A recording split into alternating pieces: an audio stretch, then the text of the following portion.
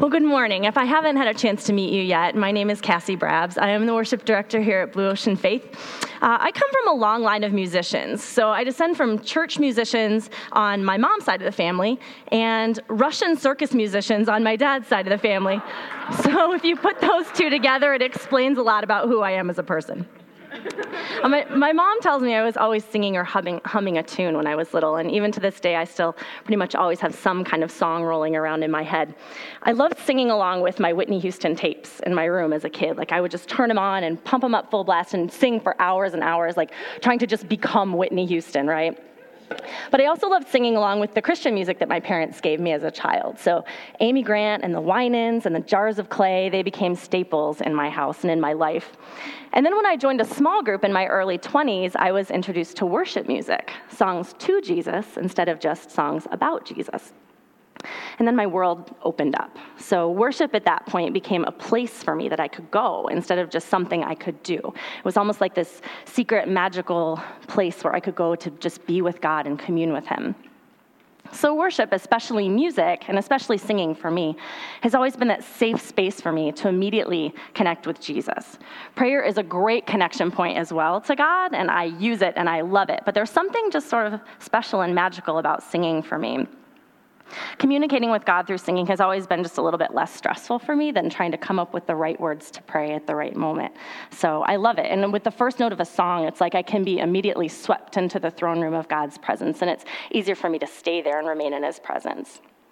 Now, worship obviously encompasses more than just music or more than just singing, but we're in the midst of a sermon series right now, Discovering Worship.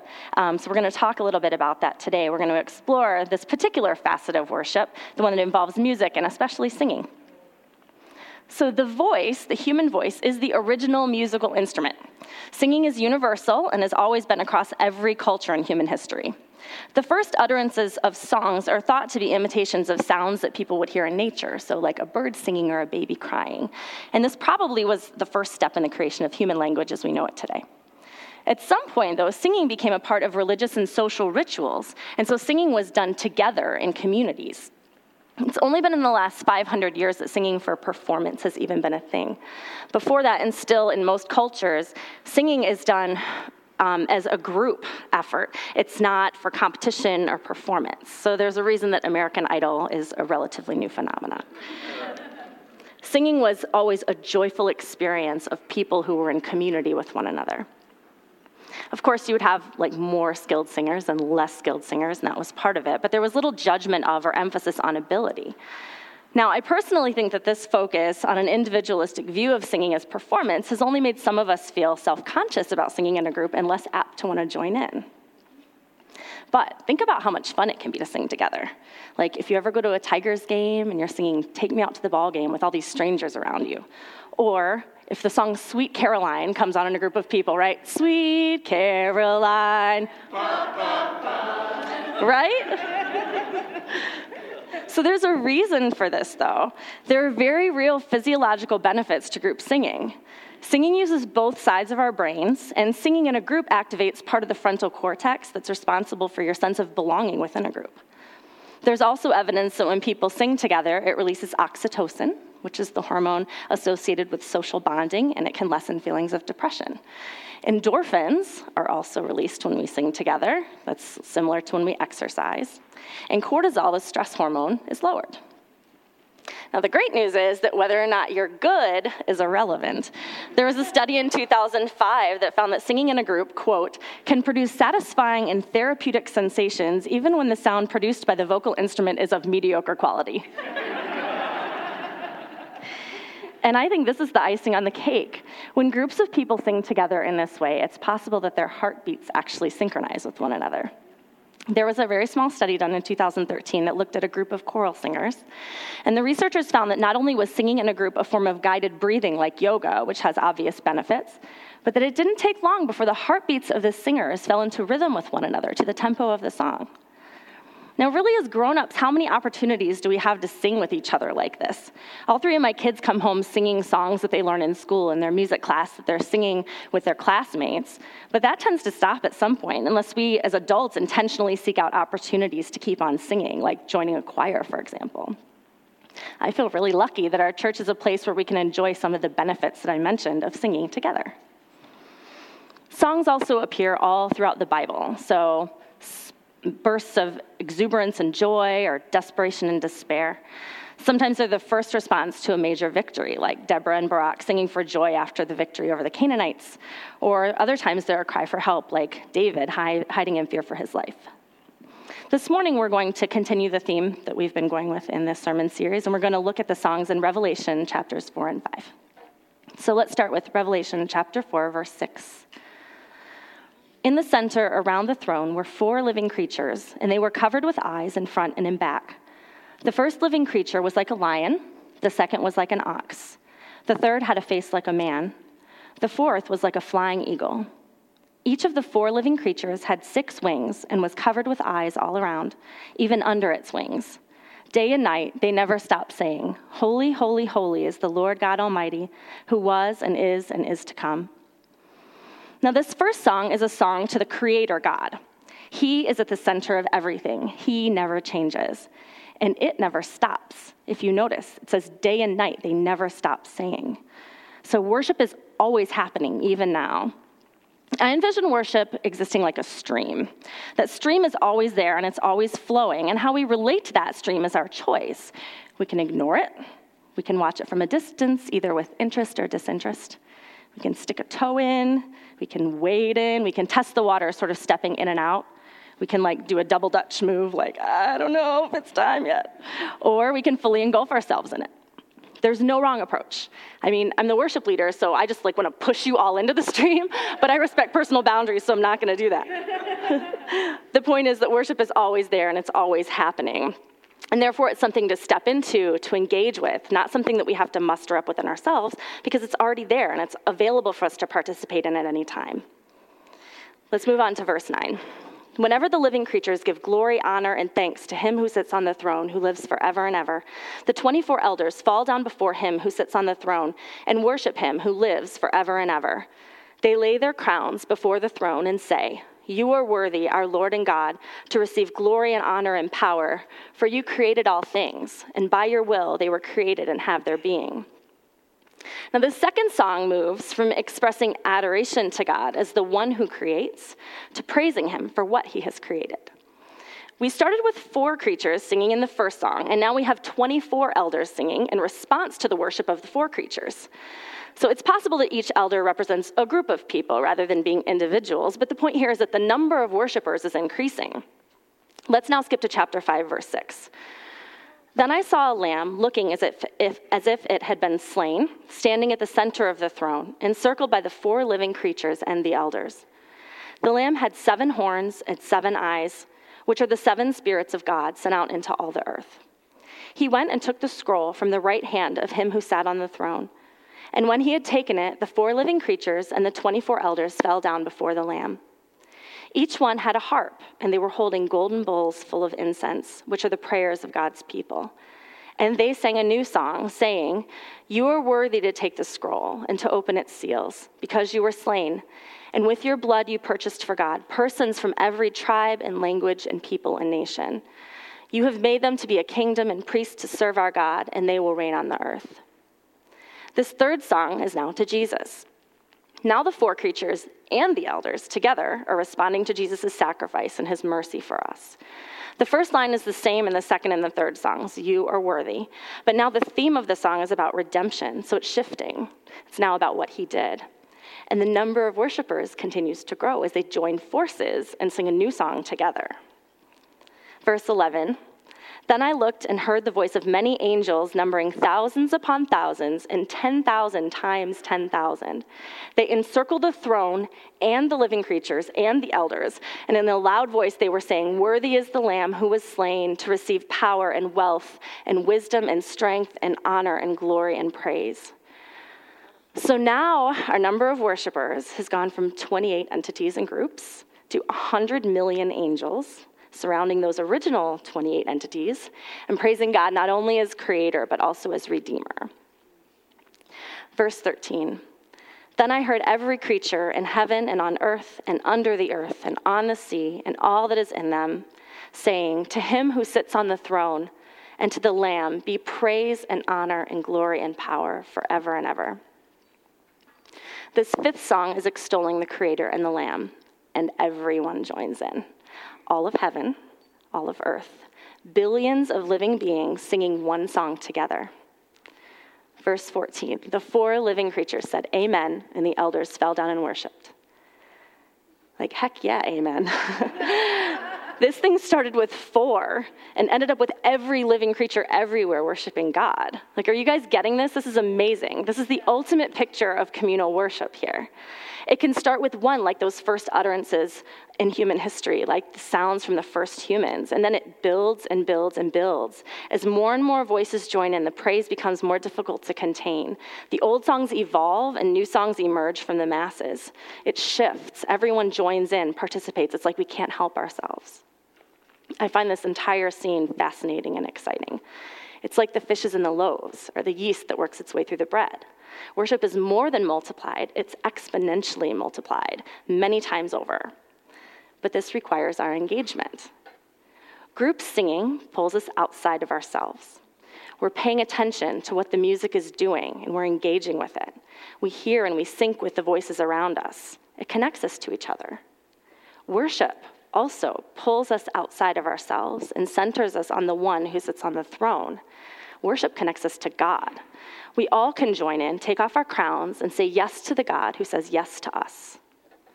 So when we worship together, it not only immediately connects us to Jesus, but also to each other, which is one of Blue Ocean's values. We desire connection to God, to ourselves, and to each other.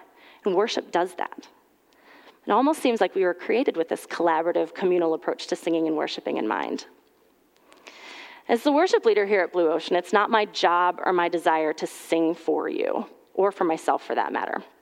My favorite thing as a worship leader, and the thing that makes this one of the most amazing groups I've ever been a part of, is looking at all of you engaged with God while we worship together. I can see God's Spirit moving when our hearts are fully engaged together in praising who He is and what He's done. I feel so lucky that I get to see worship from this vantage point. And I don't want to make anyone feel self-conscious, but it's incredibly moving and powerful to watch. So please, please keep singing.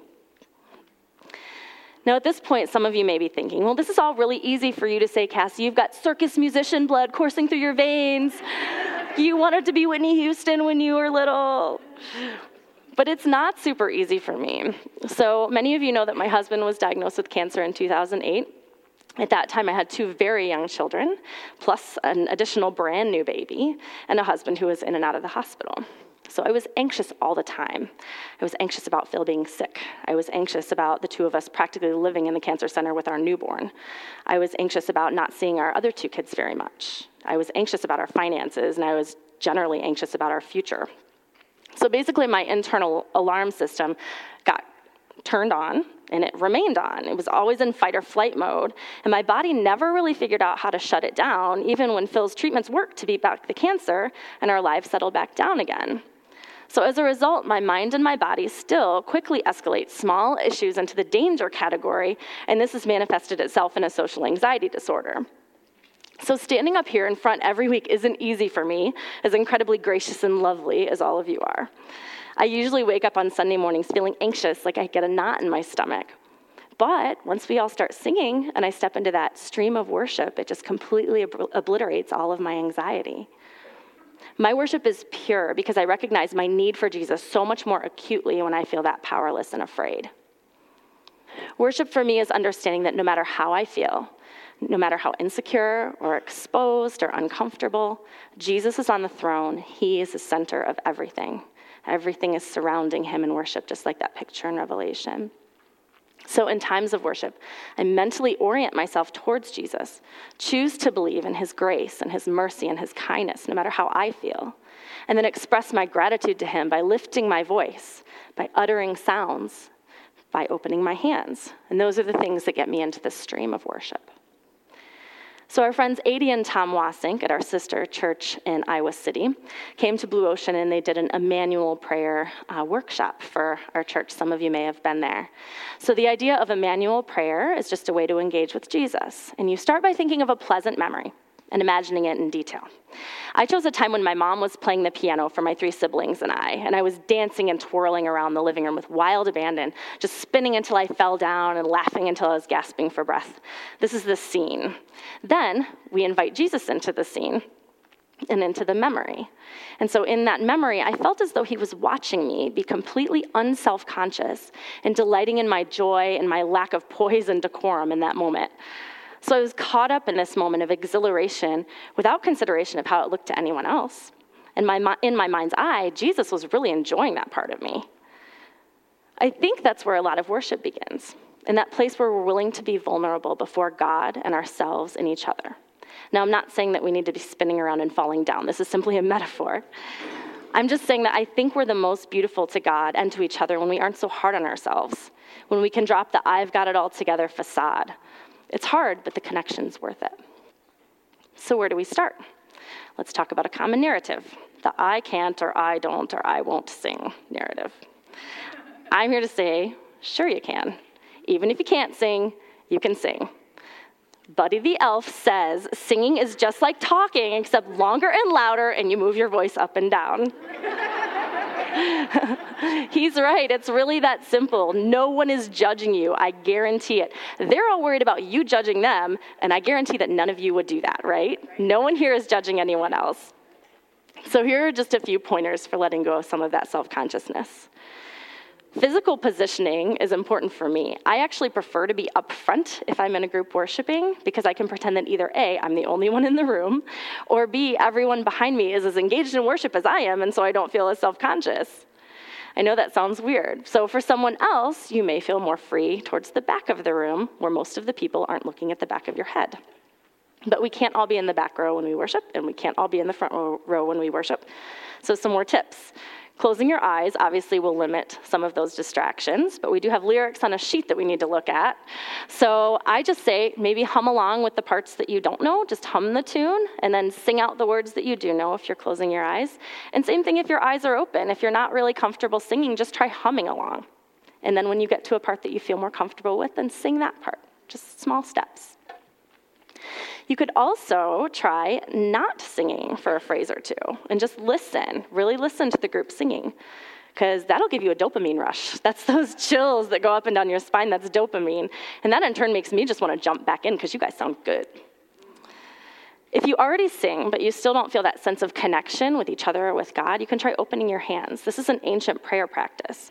Stretching out your hands was a way to worship and ask God to bless you. So it's just a simple thing you can do with your body, like positioning, any kind of prayer positioning can help you connect a little bit more. And then finally, understand that this is a safe place. This is a safe place to try things, and it's a safe place to not be perfect. I'm personally grateful for all of you who make this a safe and loving place for me to come every week and to be imperfect. I'd love for Blue Ocean to be a place where, just like the scene in Revelation, voices are added to worship one by one, person by person, week by week, as we realize and begin to celebrate the absolute goodness of the God we are here to get to know. If you need to hang around the stream for a little while before you step in, by all means, take your time.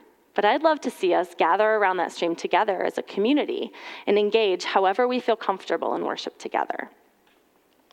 So I want to take a couple of minutes in quiet meditation. For the first minute, I'd like you to think about that stream of worship. Just envision it in your mind. Now, this can be a literal stream, or it can be sound waves, or it can be moving colors, whatever it looks like to you. And I want you just to, for the first minute, envision yourself looking at that stream. Really put yourself there in the scene and think about how it looks, how it sounds, how it smells. Try to really engage your senses and take note of any feelings you have about that stream. I'll give you a prompt for the second minute, and then I want you to imagine yourself engaging with the stream. Do you take one more step beyond your comfort zone? Do you jump in? Do you sit on the side and dangle your feet in? If you don't want to participate in this exercise, feel free to just take a moment to rest your eyes and think happy thoughts. That's totally fine. Okay, so I'm going to go ahead and look at my watch and close your eyes and just envision what that stream looks like.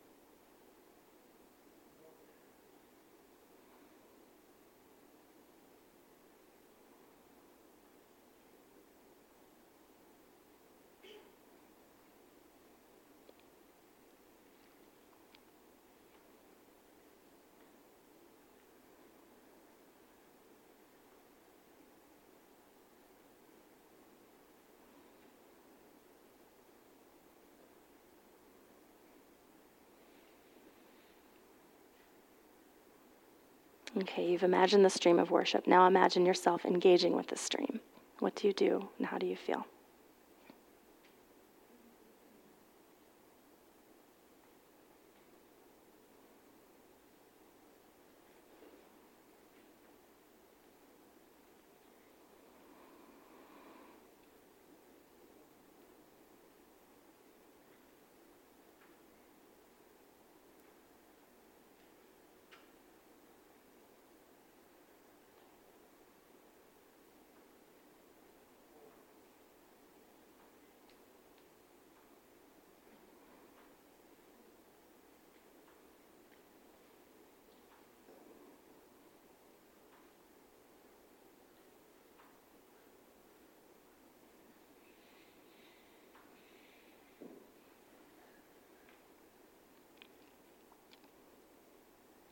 Jesus, thank you for this community and this safe place for us to be together and learn more about you. We're so grateful for your care for us, for the tools you've given us to connect with you and with each other. Help us to continue to learn to be more vulnerable and to have open hearts. We pray in your name. Amen.